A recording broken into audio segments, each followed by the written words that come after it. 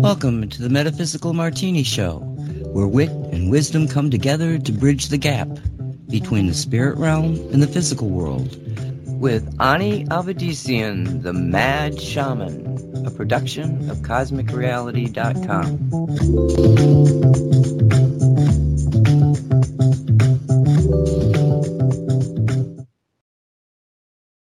Hello everyone, I'm Ani, Mad Shaman Avedissian. Welcome to Metaphysical Martini. 3 parts spirit, 1 part rational mind. Add 2 drops of optimism. Give it all a good hard shake and pour. Dress it with the olives of grace and empathy. Sit back, sip slowly, and contemplate the wonder of cosmic co-creation. And a hearty hello to everyone out there. Hello, hello, hello. Thanks for joining me for yet another round of cocktails on this week's Metaphysical Martini, the show that tries to sort out what's true, dun dun dun dun, what's woo, dun dun dun dun, and what gets flushed down the loo. In today's, oh look, there goes another sky balloon. News reports are nothing more than silly cartoons. Willful ignorance is mankind's biggest ailment. Do you know the scoop behind the Ohio derailment? The elephant in the room grows bigger and bigger. If you spot it, feel free to pull the trigger. Bruised, confused, abused, madcap little world. As always, my darlings, we try to do this with as much dignity and decorum as can be mustered on any given day. We are not always successful, I'll admit to that, but we are honor bound to give it our best shot. And on this show, the Metaphysical Martini Show, we do love the odd shot now and then. Yes, we do. In fact, let me take a sip of today's drinky poo to see if I have selected a winner or a sinner. So hold on there, darlings. Don't go away. I'm going to test the cocktail du jour. Hold on. Oh, that is spicy. Oh my gosh, I'm awake now. That is definitely a winner, not a sinner. I am very happy with that. And I'll talk more about this lovely beverage at the end of the show. But for now, if you're joining us for the first time, be advised, this show is not politically correct because we do not wish to erode the intellect. We don't do woke BS on this show. We honor common sense, common courtesy, and common decency. We promote individual sovereignty and the art of critical thinking. Fancy that. You see, darlings, without free-thinking sovereign beings, there would be no expansion of consciousness, and therefore, in my opinion, no point in having physical incarnations. And without physical incarnations, we can't have chocolate. The establishment wants microchipped compliant automatons confined to 15-minute cities, consuming recycled artificially created food. You know, rats in cages, performing for the amusement of their corporate overlords. To that, we martini heads say, good luck with that, matey, because we don't bend the knee to anyone. We don't even bow down to God. Does that sound arrogant to you? It's not, you see. We don't bow down to God. We raise our arms, our souls, and our beings up to meet God. We don't expect the divine to look down upon its creations and feel sorry for them. Why would the divine lower itself when the point of it all is to remember our true nature? And what is our true nature, my darlings? Our true nature is cosmic, eternal, unlimited, and bloody marvelous. The point is to be here to create a utopian physical realm from which we need no escape. So, a warm welcome to you all. If you want to explore that journey with us and have a good laugh, welcome on board. Welcome, welcome. We're going to have one heck of a ride.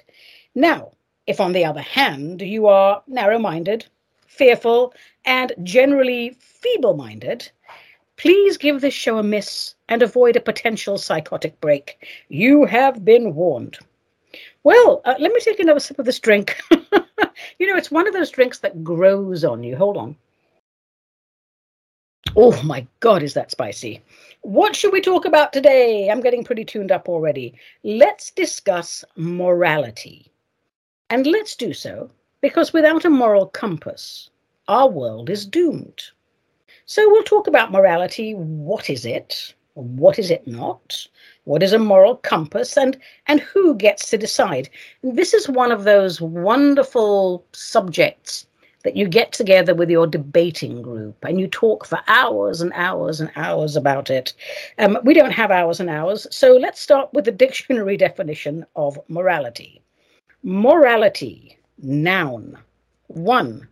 The quality of being in accord with standards of right or good conduct. 2. A system or collection of ideas of right and wrong conduct. 3. Virtuous conduct. So what we're dealing with here is a set of personal and or social standards for good or bad behavior and character. We're talking about the quality of being right, being honest, being acceptable, and anything in that arena. But who decides those standards? Is morality something fixed? Well, I think not. What is considered acceptable in one culture may be considered unacceptable in another. And by culture, I don't just mean geographic location. There's religion, educational indoctrination, the standards or lack thereof our parents instill in us. All of this, just goes into the culture pot. Our collective experience is the ongoing culture. And social mores, they will change as civilization evolves or devolves. Once upon a time, not too long ago, premarital sex was frowned upon. No one really cares much now. And, well, just a hop, skip, and a jump in the past, same-sex partnerships were hush-hush.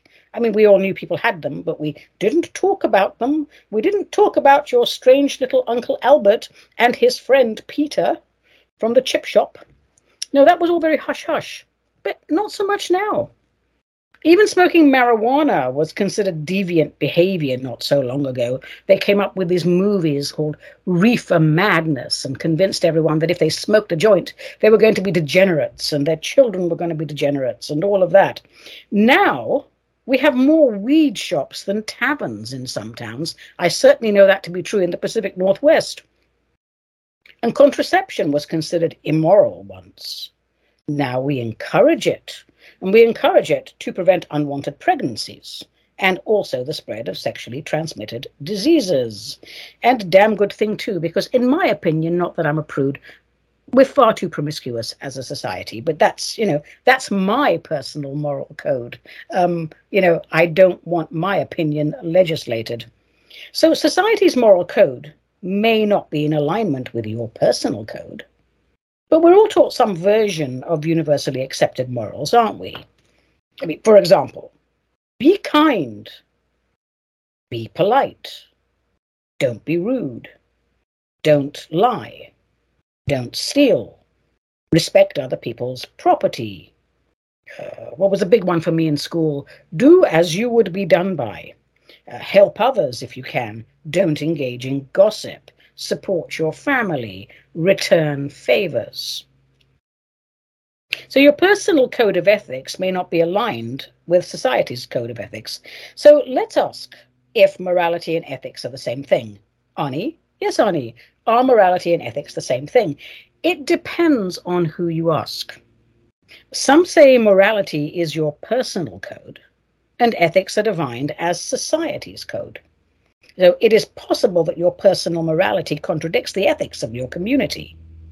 Society, I should say those who manipulate society, love telling us how we should conduct ourselves, what is good moral behavior and what is not. The last 3 years have certainly proved that to be true, haven't they? Societal pressure to wear a face diaper to inject ourselves with toxic bioweapons and relentlessly mock free thinkers, that was off the Richter scale.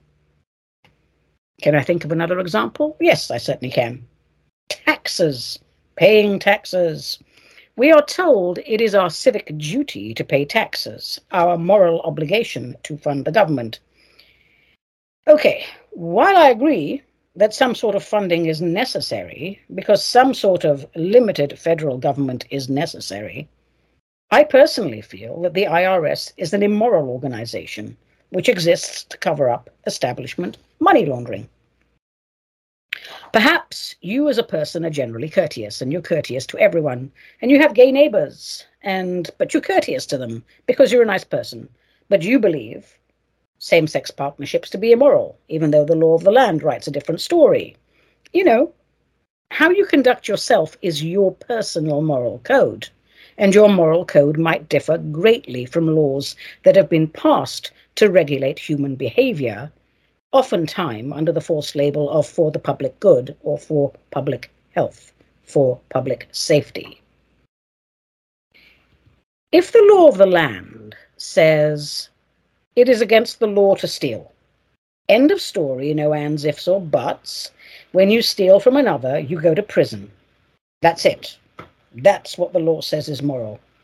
But what about you losing your job?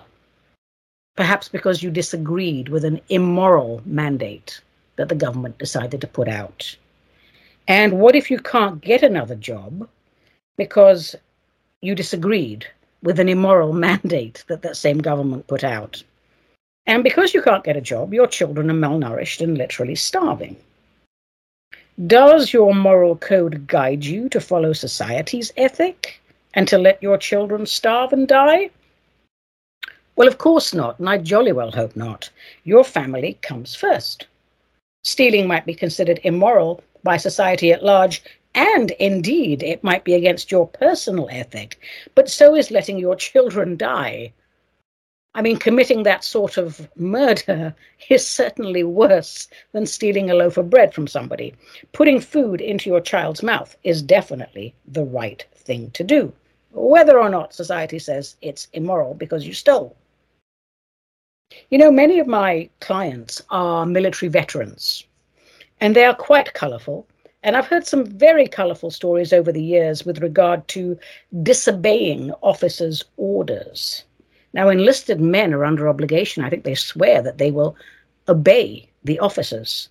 But if I had $1 for every time I heard something along the lines of, well, if I didn't take action, that stupid green lieutenant, or lieutenant as we say here, would have made that decision and the entire platoon would have been eliminated and blah, blah, blah, blah, blah, blah, blah. I've heard that so many times.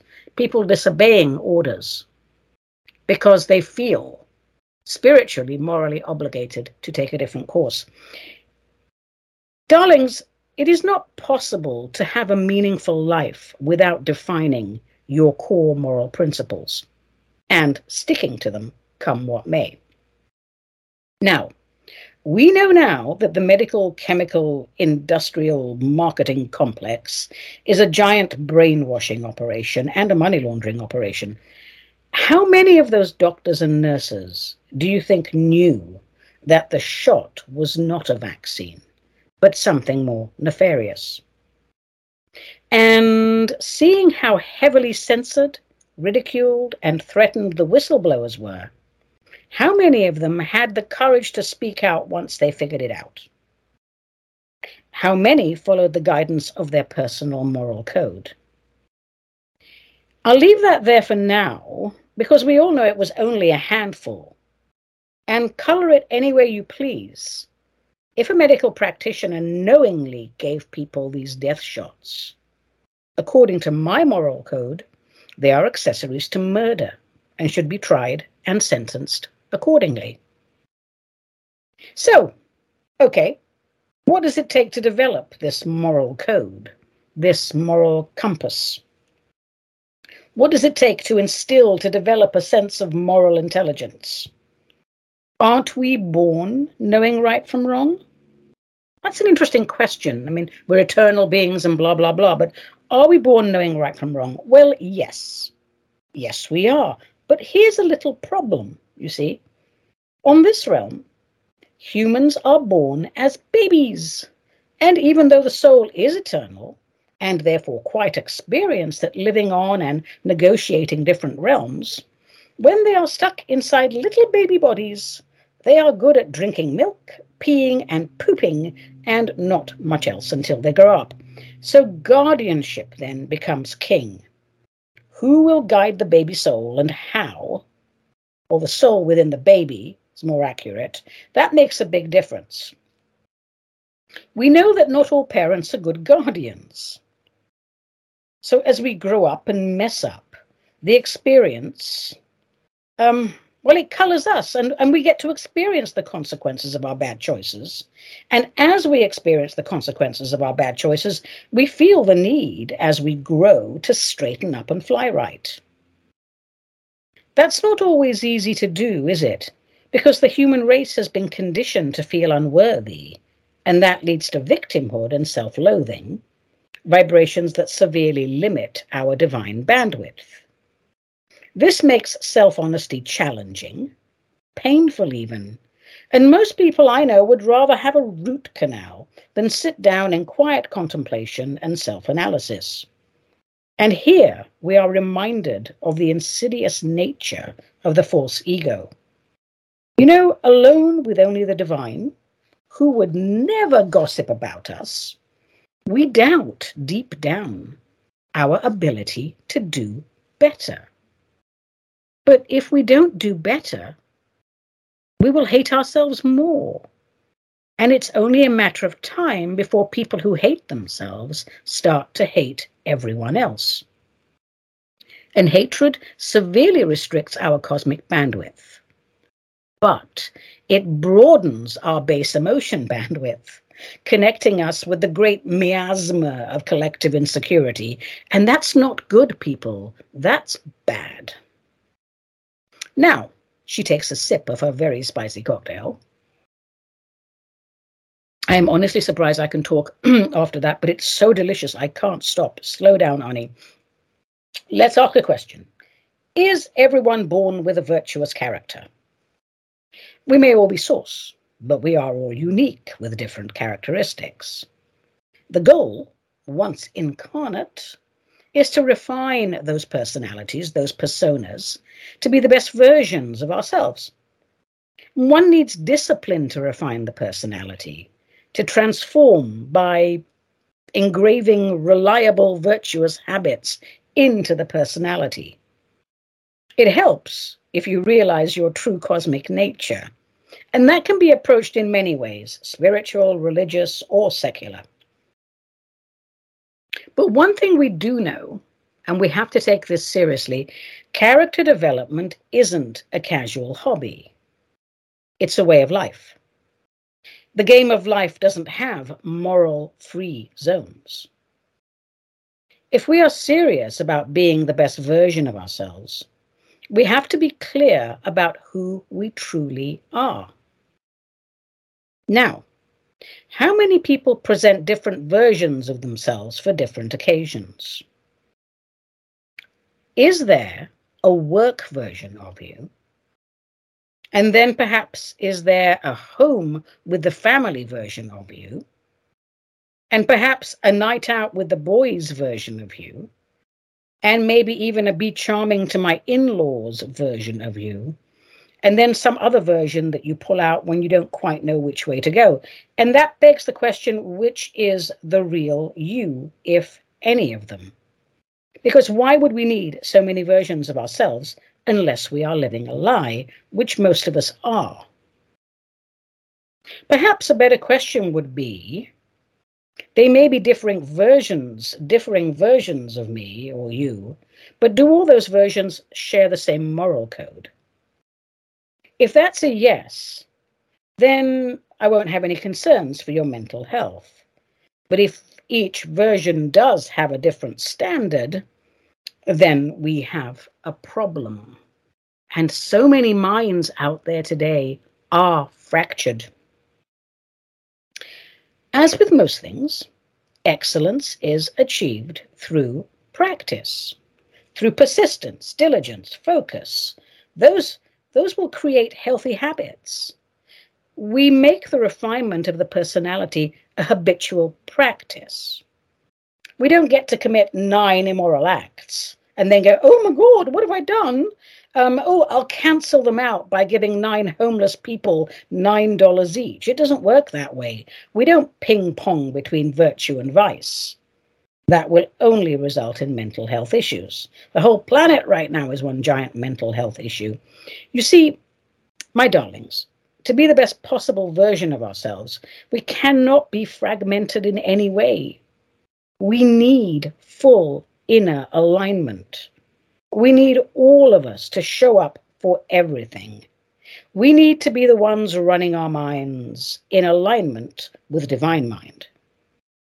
Our character sets the groundwork for how we experience the world.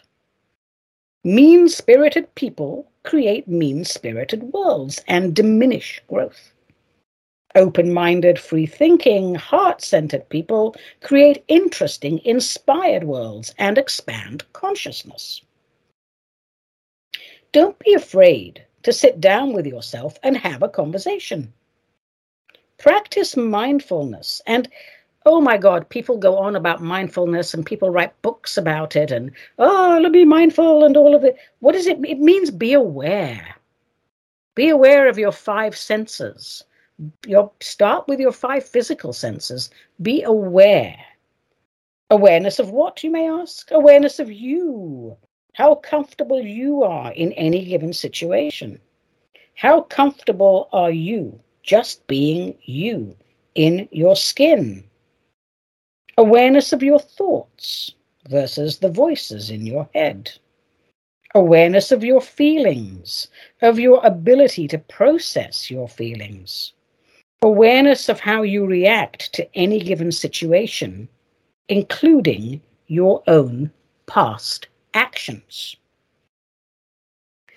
You see, the way I think about it, and I do think about these things, is our moral code is the glue that holds us together. It is imperative that we identify our moral intuitions and our belief systems. If you've never done this before, and many people haven't, because for some reason it's terrifying, here are a few tips. I say pick the hot topics of the day and ask yourself where you stand on those issues, and then identify why. How did you get to those conclusions? It's a very simple process if you do it calmly, objectively, gently, and kindly. And also if you do some deep breathing first and acknowledge that you are more than just your personality. So let's pick a few hot topics together. Let's pick something really hot right now. What about abortion? Oh, that always gets a rise. Where do you stand on that? Now, first off, what's your initial off-the-cuff response? Have a think, off the cuff. Where do you stand on abortion? Go. All right. Now, can you explain to me in a calm, objective manner why you feel that way? I'm not attacking you by asking a question. So many people feel attacked when they're questions. I'm just saying, can you explain to me in a calm, objective manner why you feel that way? Is it because you were conditioned to believe it is either right or wrong? Did you ever question that conditioning? And the explanation you just gave, are those your words from your own thought process? Do you understand the subject matter well enough to form an opinion? Would you be able to engage in debate with opposing points of view and remain respectful, open-minded, and objective? It's not that easy, is it? But it's necessary, and it does get easier. What about, let me take a sip of my drinky poo. I'll come up with another hot topic. Hold on. Oh, yum-o-matic. Okay, what about the death penalty? Dun, dun, dun, dun. All right? Apply the same criteria and throw this in. Would your opinion change if the victim of a heinous crime was your wife or daughter? Think about that. And it's okay if it does. What we want from this exercise is to develop a capacity for self-honesty, for self-trust. Because, darlings, life, physical life, is a series of corrections. Conflict is inevitable, and what we do and what we wish we had done is part of that conflict. I emphasize self-honesty and self-trust because if we are internally aligned, that contrast lessens and eventually disappears. Our conversations with all that is are no longer interrupted by the distractions of the false ego mind. And if you really want to go down the rabbit hole of your minds, what are your thoughts on money and the accumulation of wealth? Louise Hay often said it was easier to talk about sex with people than it was to talk about money, that people were less triggered talking about sex than they were about money. It's interesting how much of our self-worth is tied up to our income. So apply the same criteria and also ask yourself, if I was absolutely broke, would I do anything for money? And again, be warned, money stirs up more inner dirt than just about anything else. Would you kill for coin? Would you have sex with a stranger for coin? Would you commit grievous bodily harm for coin? Again, it's okay to ask ourselves these questions. It's imperative that we ask these questions. And please be chill, because the conversation is between you and whatever you want to call the divine. No one else has to know your deepest, darkest secrets. No one else is following your thought pattern. It's very important that you understand what it is that you are. We all have a temperament. We all have a personality. We are not all the same. Don't try to be something that you are not. Start by simply identifying what it is that you are. And then we can make corrections as necessary, if necessary. Freeing our minds from indoctrination is essential for a moral compass. If we are not free, we cannot make choices. As cosmic space adventurers, we should welcome the opportunity to examine many paths, many possibilities, expose ourselves to temptation. Come on, temptation, come at me. Let's put our human nature to the test. This is how we see what we are made of. Fearful people do not discuss morality. They are too afraid to examine themselves. They're shutting out all that frightens them. But what they don't realize is they're also shutting out the voice of the divine. Morality requires free will. It also requires an adventurous spirit. One of the things that helps us to define our moral code is that thing that no one wants to talk about, the family of origin. My goal today is to help us understand the importance of a personal moral code. Okay. If you don't have one, you are a toy for others to play with, to use and to abuse you as they see fit. And again, if we look at the past 3 years, it is easy to distinguish those with a strong moral core from those who willingly relinquish their sovereign rights to the establishment hive mind. There's something called shadow work in what I call spirit psychology.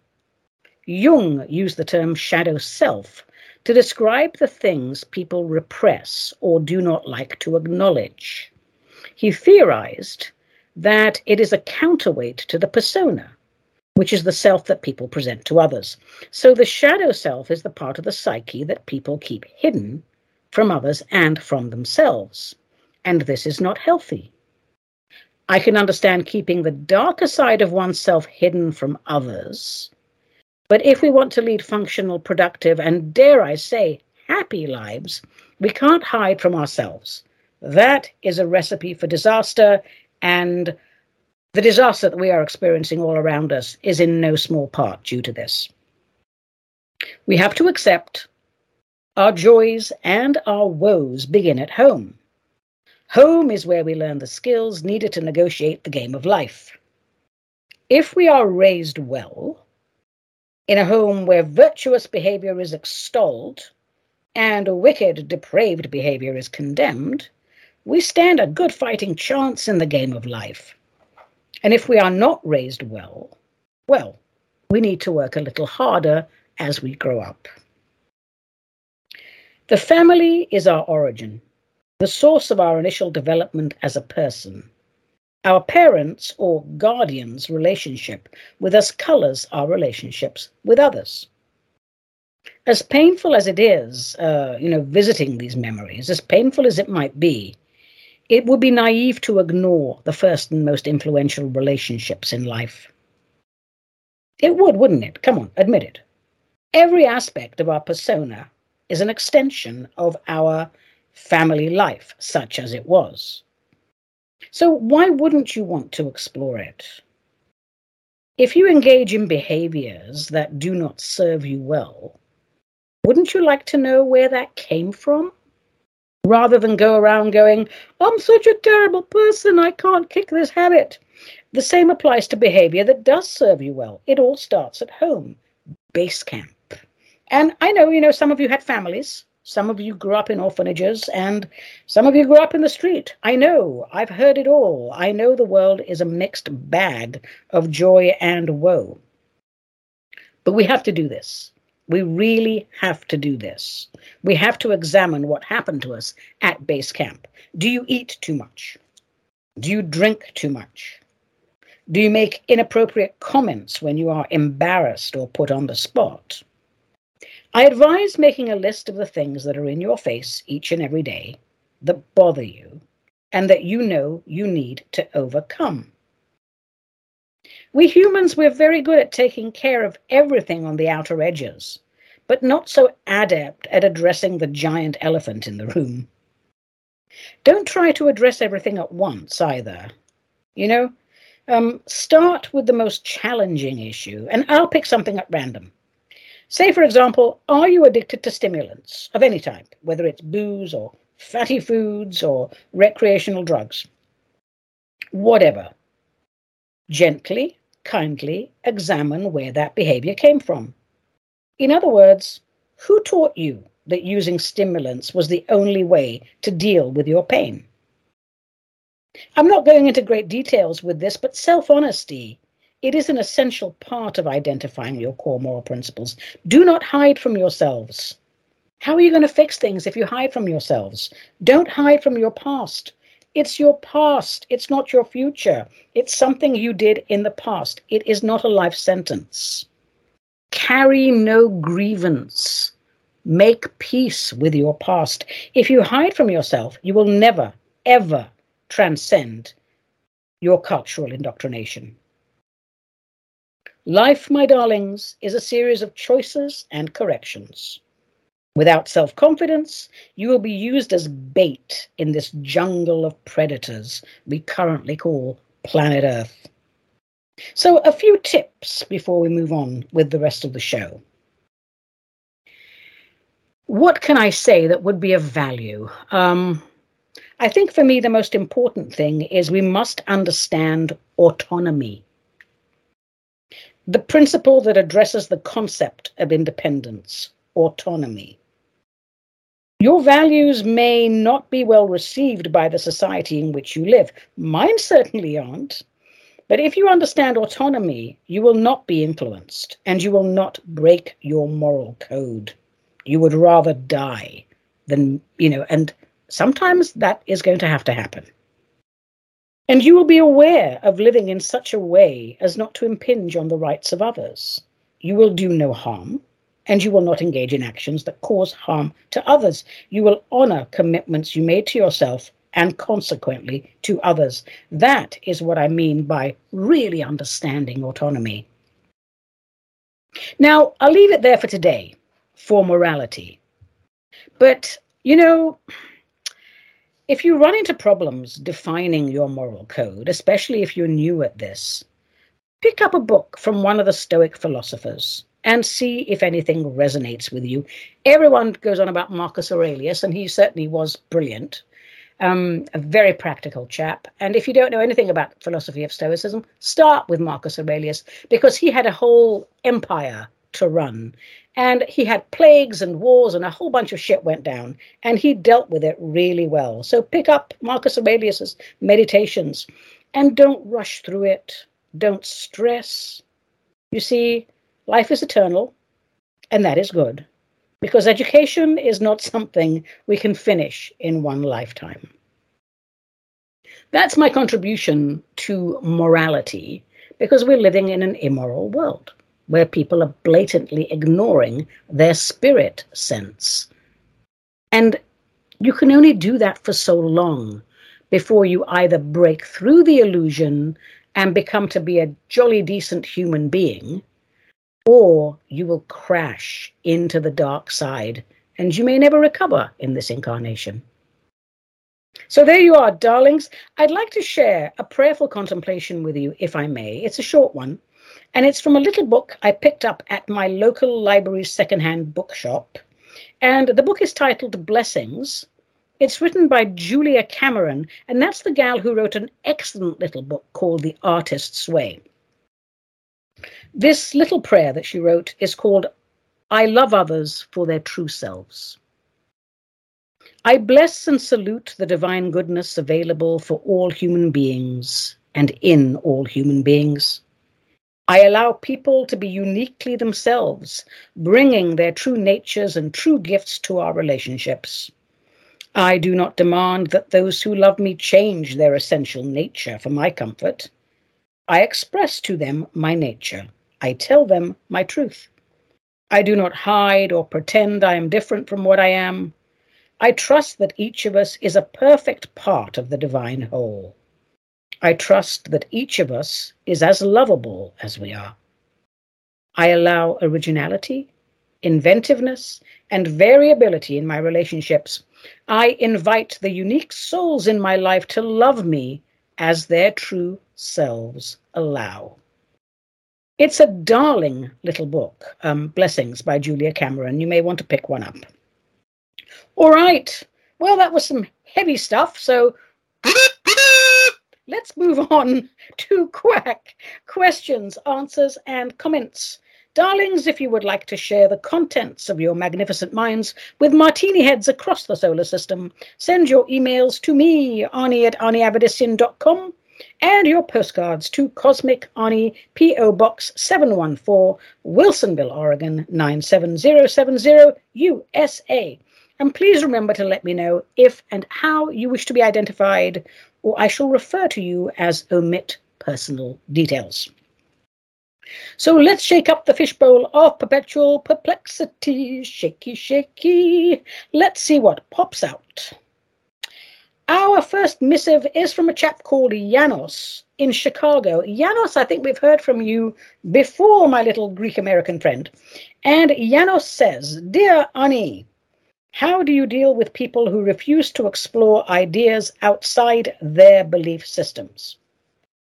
Well, Janos, I don't deal with them. I don't see the point in hitting my head against a brick wall or imparting information that is clearly not wanted. I simply focus on people who need help exploring new parameters. Try it, Janos, Gogonamo. It will save you much agony. Thank you for that, Janos. And if I ever go to Chicago again, I will. It's very cold in Chicago. Been there once, froze my ass off, came home. But if I'm ever there, I'll look you up. All right, here's an email. And this is from Todd in Bakersfield, California. I always laugh, when I don't laugh at Bakersfield. It's a perfectly normal town. But I always say, Bakersfield, I know it well, because I have family in Fresno. And back in the day before the cult COVIDian, I would make the drive occasionally from Wilsonville to Fresno. And Bakersfield was my favorite last pit stop for gas and for coffee. I wonder if Cheryl's Diner is still there. I have to look that up. Anyway, back to Todd. Todd says, Hey, Ani, is it true that we are all descended from aliens? I think that's way cool. I have attached a photo of myself. Can you tell me which race I am descended from? Oh, I love all these Martini heads. I just love you all. You just write these crazy letters, and it just makes me so happy. Todd from Bakersfield. Well, humanoid beings did not originate on planet Earth, so yes, it is true. We are all descended from ET races. And I'm looking at your photo, and what I see is a very handsome human male. But I have to be honest, I keep getting visions of Saturn. So I'll go with that. I'm not really sure which race hails from Saturn, and it is, after all, a very gassy planet, isn't it? But that's my intuitive hit. So I suggest you travel there in meditation and see what happens.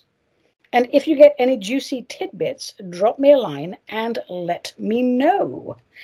Saturn, gas, a lot of action happening there. All right, thank you, Todd, for that. And let's take another question from our fishbowl. But first, let me have a little drinky poo. This drink is really growing on me. And and the more I drink, the less fiery it becomes. I'm becoming accustomed to it. And I'm pretty sure it's killing all the germs in my body. So I think this is definitely a keeper. Where was I? Ah, yes. Another question from the fishbowl. This is from Omit Personal Details by the sender's request. And so that Omit says, Ani, I heard you have a ministry on World of Warcraft. Yes, I do. Do you also play the game for fun? If so, I would love to play with you. May I ask the name of your toon? That's my character, the toon, your guild, and which realm you play on. I promise I won't be a nuisance, but I would love to say hi and maybe go on a quest with you. All right, this comes up a lot because I dared to tell everybody that I do have a ministry on World of Warcraft and I do enjoy the computer game for recreation on occasion. So yes, Omid, it is true. I have a ministry of sorts on World of Warcraft. I do have clients, mainly teenage boys, who feel more comfortable chatting with me in character in Azeroth than IRL, in real life, for those of you who aren't gamers. And that particular toon is and always will be private. It will be private. You will never know that toon. But of course I play for fun. I mean, in Azeroth, you get to defeat the bad guys and restore the realm to glory without having to wait for white hat versus black hat, devolution, confusion, and all that. So, okay, just for fun, and don't make me regret this, all right? My realm is Airy Peak. The guild I belong to is the Defiant Ones, and my play for fun toon is Red Pill. Of course it's Red Pill. What other name would I give my toon? So I'll take a moment here to honor the man who introduced me to Warcraft, a client who passed a while ago. His name in real life was Duncan, and his toon was named Jerbai. So rest in peace, Duncan. And I'm sure you enjoy playing the game on a whole new level now in the heavenly realm. Omit, if you do look me up on WoW, please use the private message feature. Most people play the game to escape IRL, so we downplay our true identity and we don't, we don't tout our products or hang up our shingle. So I'm Red Pill. You can welcome to introduce yourself, but keep it in the private chat, please. All right. What else is in the fishbowl? Let's pick something else. Let's do it. We have time. Here is a postcard from Freeport, Texas. And judging by the postcard, it looks like a lovely, lovely coastal town. So this is from Jack, who's vacationing in the area. And Jack asks, Ani, off the top of your head, which book would you recommend for someone who has just moved away from mainstream religion but still recognizes the glory of God? Off the top of my head, the best books for newbies are both by Eckhart Tolle. And they are, number 1, A New Earth, Awakening to Your Life's Purpose, and The Power of Now, A Guide to Spiritual Enlightenment. If you get those books for your newly liberated friend, he or she will be oh so happy. And Jack, thank you for your contribution to the expansion of consciousness, waking our friends up and releasing them from the matrix. One book at a time. We do what we can.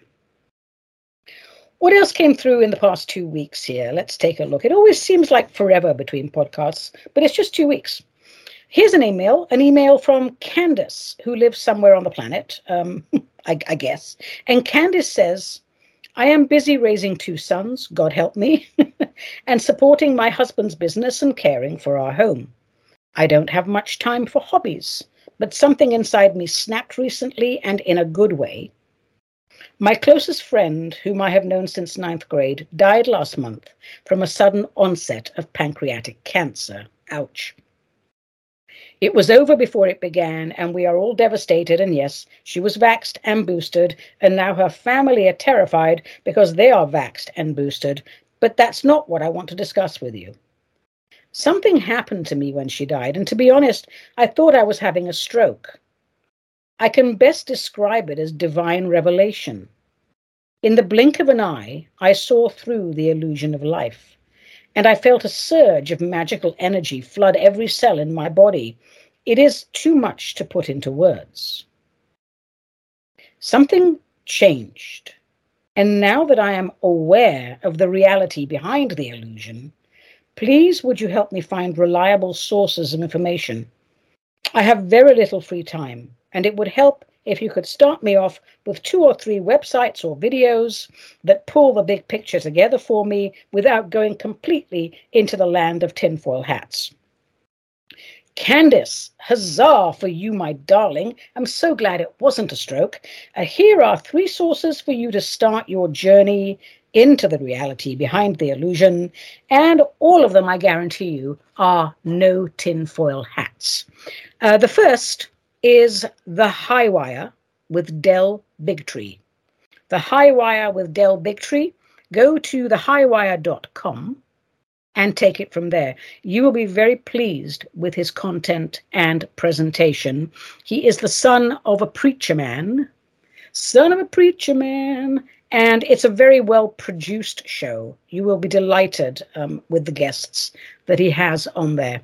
The second is right here on Cosmic Reality. It's our very own Jan Shaw and her show, the Cosmic Creating Show. It's wonderful because she's an expert on collating and disseminating information pertinent to current issues. She will bring together a whole bunch of dots you never even thought existed, and that's really very beneficial for newbies. And if you want to get into the nitty-gritty show your titties of the political underworld, you should go to Steve Bannon's War Room on Rumble. Your eyes will be opened and your jaw will drop because he's got the scoop on all the political poop. I'll stop there because you said no more than 3, and I don't want to overwhelm you.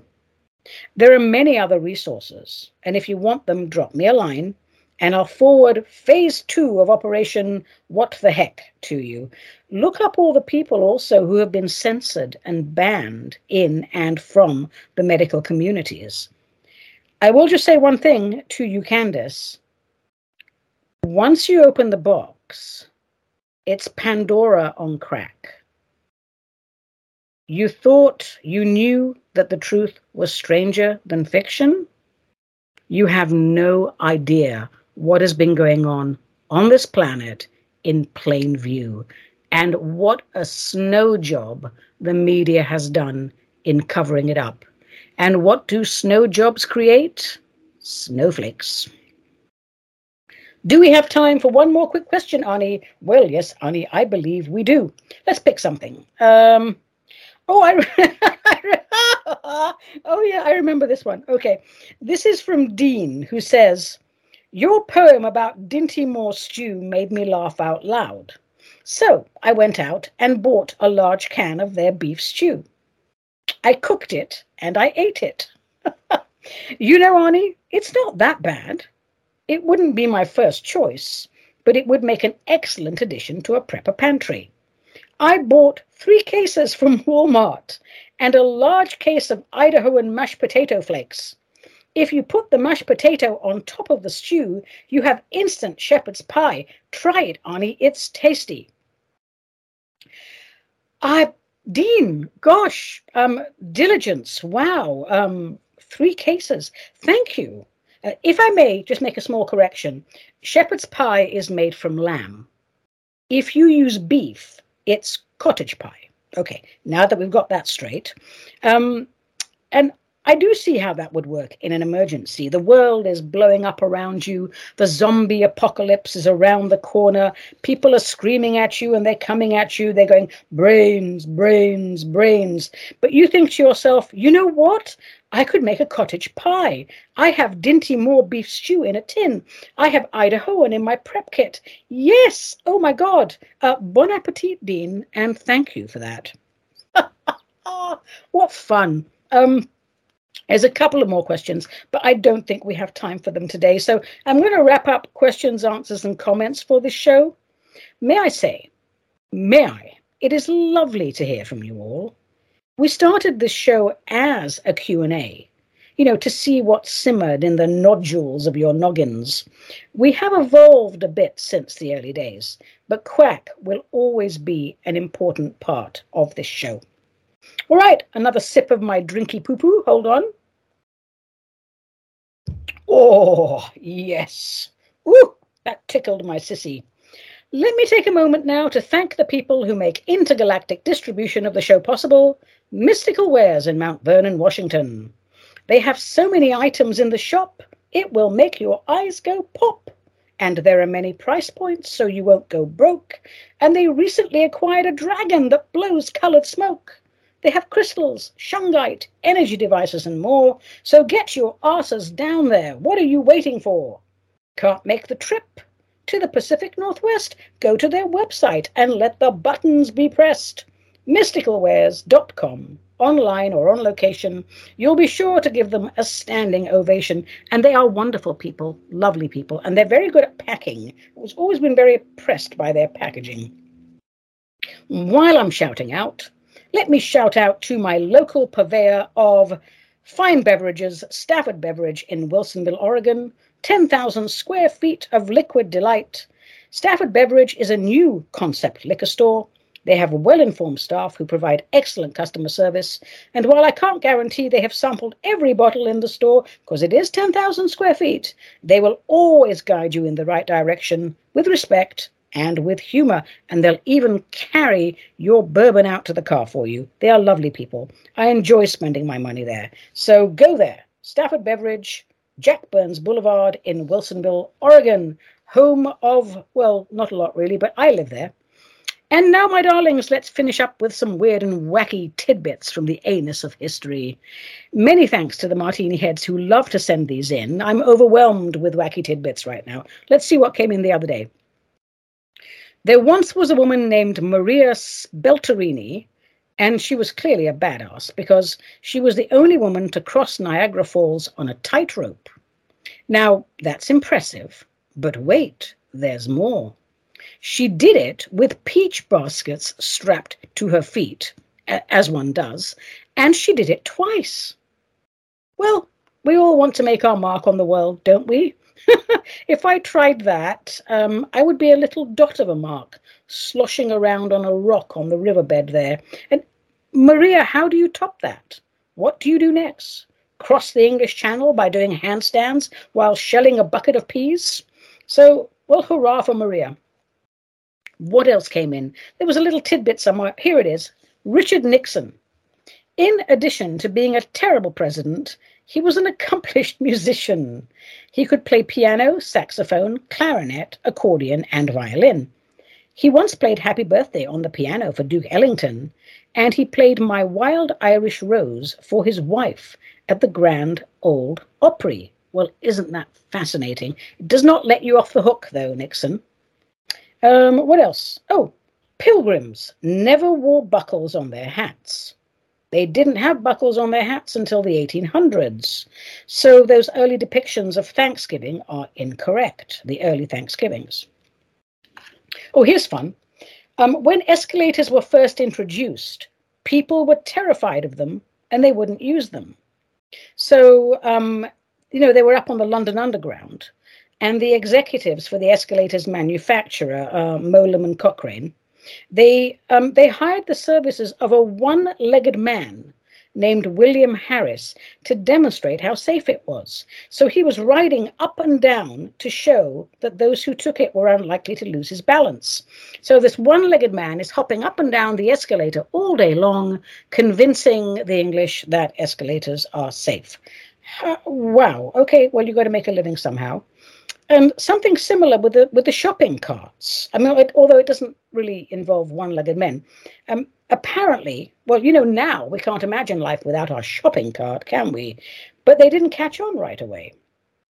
Their inventor was a chap called Goldman, and he was the chap who owned a chain of grocery stores in the South called Humpty Dumpty. So he first rolled out this new invention. Nobody wanted to use them. So he hired decoy shoppers to wheel them around in stores and demonstrate their convenience. And because we are a gullible lot, it caught on. And guess what? That's it. We all have shopping carts now.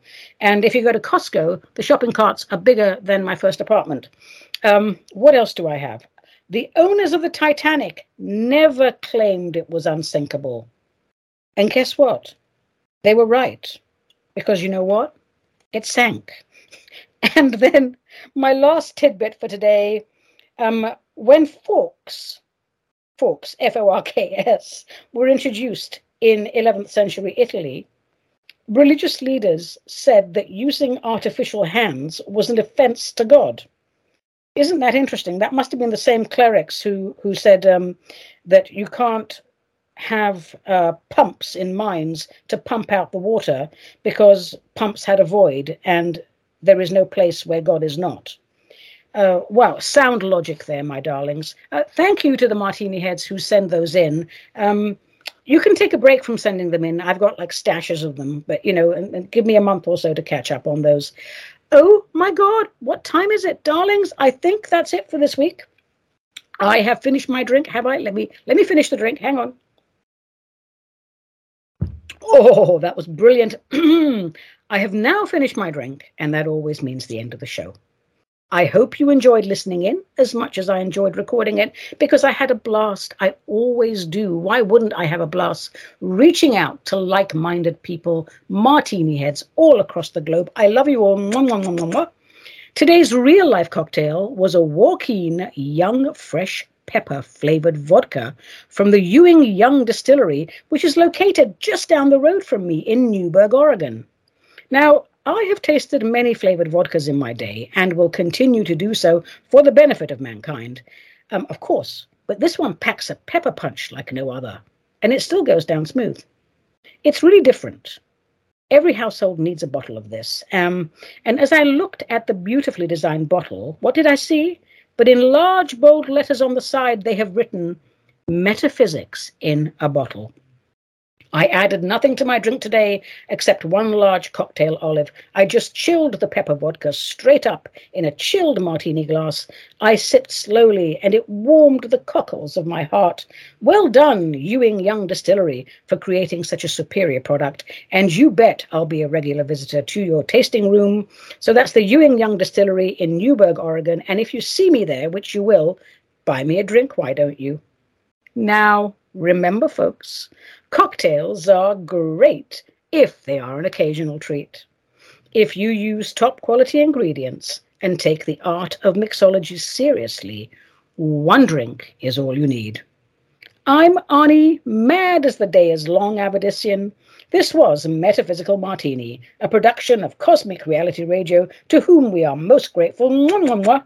Until we meet again, my darlings, stay calm, stay centered, remain objective, with a clear perspective, and above all, let the spirit inhabit the human.